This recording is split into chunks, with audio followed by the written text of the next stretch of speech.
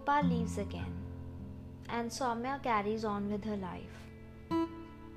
After some time, she meets someone new and gives that influential power to him like a sample chocolate at the mall, and blocks Gopal from her phone. All she wanted was to be with someone and commit, but she was committing suicide. With every escalation, a part of her was dying, and she was trusting less in people now. This new guy, let's say Happy. Happy is so happy. For him, this power was like an iPad in hands of a 4-year-old. He used it, he threw it away, he picked it up, played with it, then forgot about it. Happy was not a bad guy, but by now, Soumya became one. She blocked Happy and swore not to commit to anyone ever now. She turned her emotions off and started playing games. Not for long though, she realized that all she needed was to let go and commit to herself, not anyone else. Gopal tried to get her back, but she remembered past 7 escalations and says no. Soumya travels around solo, spends time with herself. She feels so powerful not to be under anybody's influence for the first time. The problem with Soumya was not just commitment or love. It was her behavior pattern. She had been under influence all her life. She said yes to anyone or everyone even when she wanted to say no badly.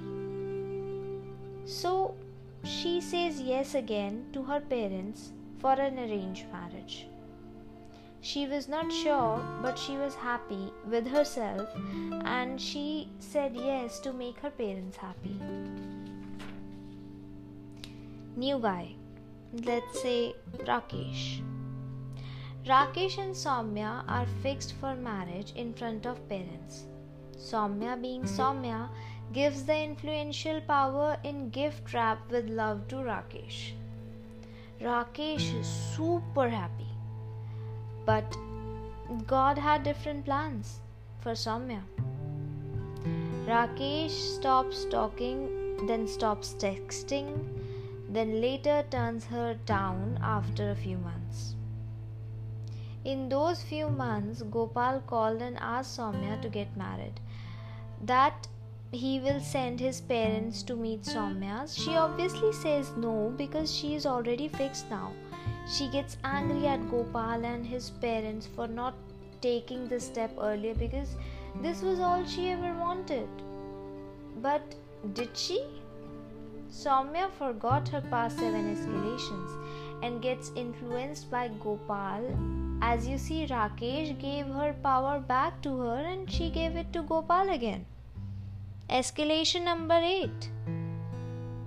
She apologizes to Gopal's parents and they ask her to be their daughter-in-law, and she talks to her parents about it. Everyone agrees.